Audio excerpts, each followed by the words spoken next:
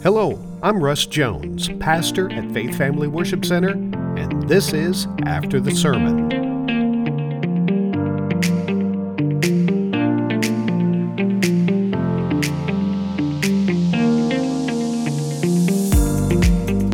Hi, and welcome to After the Sermon. This is Russ Jones, pastor, Faith Family Worship Center, and I'm here to share with you some thoughts and stuff about how you can get closer to Christ. Now, before we get into everything, I just want to ask you all a question. I'm thinking about discontinuing this series. I know everybody's out there, but I started this just after COVID started. That's whenever I started doing this particular series. And the reason was a lot of people were online and they were trying to get in Zoom classes, everything.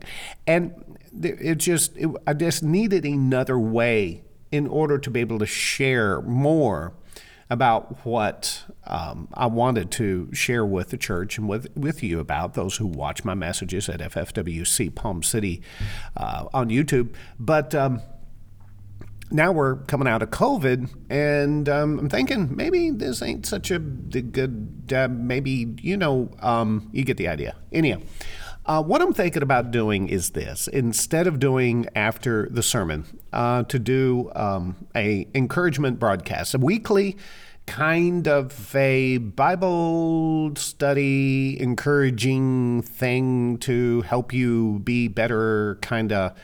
Yeah, I haven't got quite all figured out, do I? But you get the idea. So what I'd like to do is just ask you for your input. So if you see me personally, you can make the input that way. If you're not one of the listeners out there who doesn't see me personally here in church or knows me personally, feel free to just email me at revrussjones@gmail.com, REVRUSSJONES @gmail.com. And so just let me know. What do you think? And I would do that. I got some ideas. All you can do is try, see if it works. But let me know, and I appreciate it very much. Now, I am just getting into a series called Dream Again. And I'm going to do a first half of a sermon this week, and I'm going to do the second half in 2 weeks because Father's Day's in the middle. Got a special Father's Day sermon. Really want to, and I want to encourage men. And to and you and everyone else in your families, marriages, stuff like that. So that's what we'll do next week. But the second half of this marriage, that's nice. The second half of this message will be June 25th. So with that said, we're talking about Joseph in chapter 34, 37. Yeah, that was right. 37 of the book of Genesis. And we see where God gives Joseph a dream. And then we read for the next few chapters how this dream becomes his destiny. That it wasn't just the dream. It was more than that. But at the time, there was no way of knowing. I mean, he ends up, he gets thrown in a pit, he's sold into slavery, and we get through all that tomorrow, through this message, I should say. And then we're going to get into being taken to Potiphar's house, and then he's accused falsely, ends up in prison, and he's forgotten, and he ends up prime minister of Egypt, and then he's got to do all this saving the planet, and okay, so anyhow, let's be honest here. He's 17 years old here in Genesis chapter 37. The Bible tells us that. So if you're 17 years old and God says, listen, got this plan. Your family. You're going to be the head of your family, even though you're one of the youngest in your family. And that's not supposed to happen. And you're going to go be a ruler in Egypt. I need you to get sold into slavery, though, and you need to go be falsely accused of trying to sleep with the boss's wife. And then you're going to get thrown in prison. You're going to be there for a while, but don't worry. I mean, in all of this, I'm going to take care of you, but they're going to forget you. And you're going to have to sit there a couple of extra years until somebody wises up and goes, oh, I forgot about you. And then you'll be prime minister of Egypt. Everything's going to be good. What would you do if you got that dream? Yeah, I think probably you would be like me. God, is this negotiable? Could you possibly no? We all would start stuttering and stammering, and our eyeballs would be as big as saucers, and we'd be looking up at heaven, going, "You want me to do what?" I get it, and I think you do too. That's why God doesn't roll the whole thing out in front of you. He gives you a dream, but there's more than just what he's telling you. Oh, am I going to end up in slavery and being accused falsely? And that's not the point. The point is God's going to do things in your life you thought you couldn't do. And he's going to lead you through places you thought you couldn't go for purposes that you didn't think you had any business bothering with. That's what he does. He knows how he created you. He knows how you're made. And he knows how you fit into his plan. Our job is to cooperate with the plan. And that's more than just, okay, I'll be nice, and I won't cheat on my taxes, and I won't kick the dog mostly, and I'm going to take a sip of coffee. I'm not going to, you're getting the idea, right? Okay, good. So what I want to do is focus on one thing that really is it's kind of bothering me, to be honest with you. And I share some of this in my message.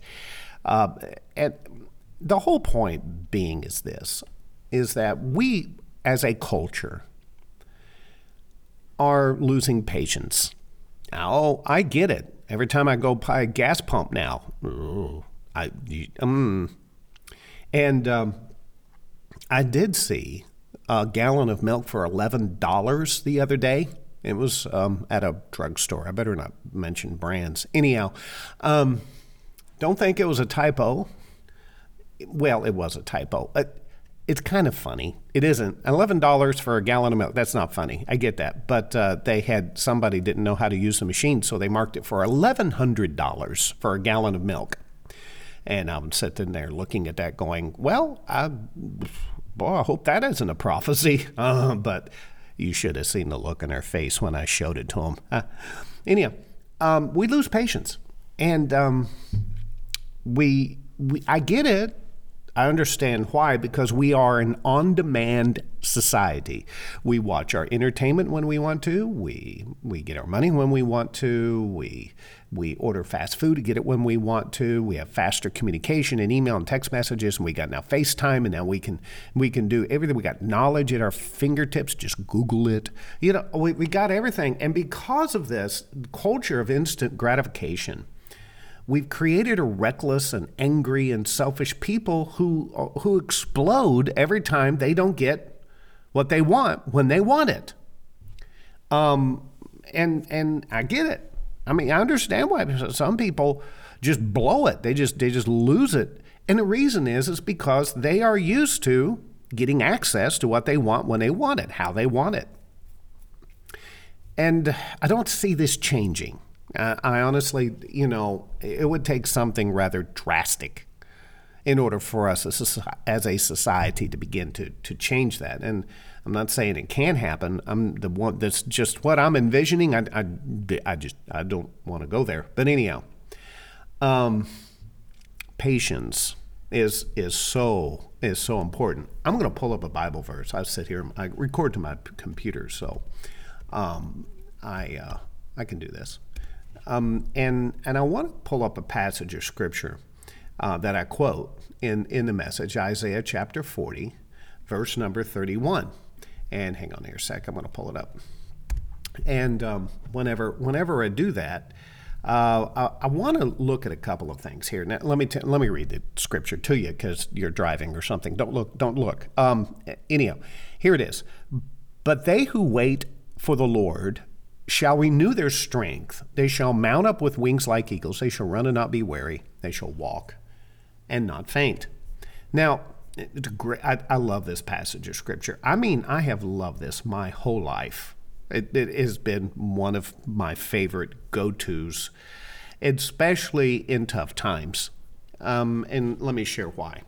You see, the word wait or wait upon,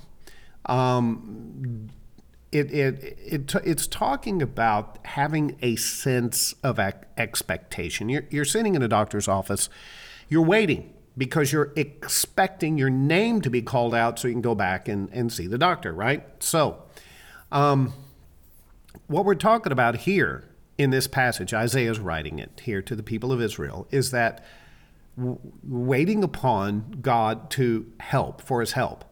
And that is that you're putting your trust or your confidence in him in such a way that you're willing to say, Lord, I need you right now. I'm waiting because I can't get out of this. I'm in trouble. I can't get out. Now, in the terms of Isaiah, and we've been doing this study on Isaiah on Wednesday nights now for a year now, and we're almost done with it. And we know that he's talking about the people who are going to be exiled into Babylon, who think that there's no hope for deliverance. But what Isaiah comes back says, if you'll wait upon God, you shall renew your strength, and you shall be restored. And I think sometimes that we forget that. We forget that there are these times and places in our life whenever we have to trust God implicitly, completely, for him to pull us through whatever it is we are going through, because we cannot do it on our own. We would like to think that we can do it, but let's be honest here. We can't. We are not all-knowing, all-powerful, ever-present God. We're not. And life has a way of getting us into so much trouble that only God can get us out of it. Now, side point here. This is why miracles exist. Miracles exist in order for God's will to be accomplished in spite of what the laws of physics or the laws of science or even the laws of what we expect to exist. So that we do see blind people see, deaf people hear, cancer cured. All of these things that we see, and I'm really hitting the tops of the mountains here. Okay, there's so much that God provides for us, but we have to come to a place where we are willing to wait, and waiting requires humility on our part. Now, let me set the scene here. If you're getting an idea that, yes, more coffee. If you're getting the idea that, okay, well, I'll just sit here and wait and twiddle my thumbs until God comes through. No, that's not how this works. This scripture doesn't imply inactivity. What it implies is that you're putting your hope and you're trusting God for your salvation, that you are continuing to stay in a humble attitude and living a lifestyle that honors him. That's called worship. And so to wait on him without thinking that you are just going to sit here and just wait until it shows up on a silver platter and then voila, and then no, we're not going to do that. The farmer who waits to plow and sow his fields does so to wait for the right time. But there are seasons in life, just like there are seasons on the earth. You don't plow and plant in the winter. Now, I know if you're in South Florida, you do. But for the rest of everybody else, I get that. They don't. You wait till spring. And then that is the time to do it. There's a time and season for everything. And that's why we wait upon God, because God knows when to do the right thing at the right time. We want everything right now. In our impatience, we want it now, we want it now, we want it now. Well, that's not a good idea. And that really works against us whenever that happens. Now, the scripture goes on to say that we shall renew our strength. All right. So It means that if we wait upon God to renew our strength, to change it, to revive it, to renew it, to cause it to flourish again is another way that you can put that. It almost seems like there was something that died and now it's being brought back to life. Many times we face life and we have a dream and we think the dream dies. It may not be dead. It just may be dormant.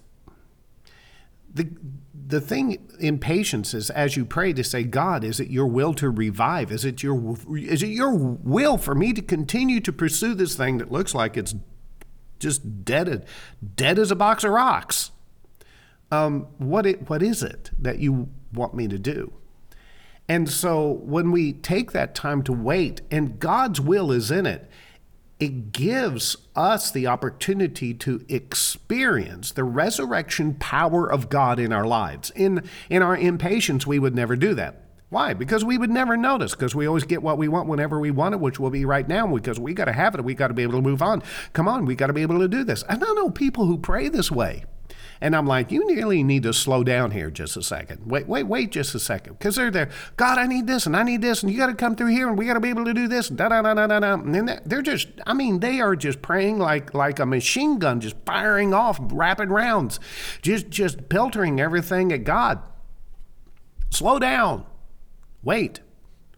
It's very hard to hear God when your mouth's running all the time. Did I say that out loud? Whoops. Okay, now, they shall mount up, or they shall have wings as eagles. Now, this one here, it's a little bit interesting, because you're kind of like, what do eagles have to do with this? All right, I get it.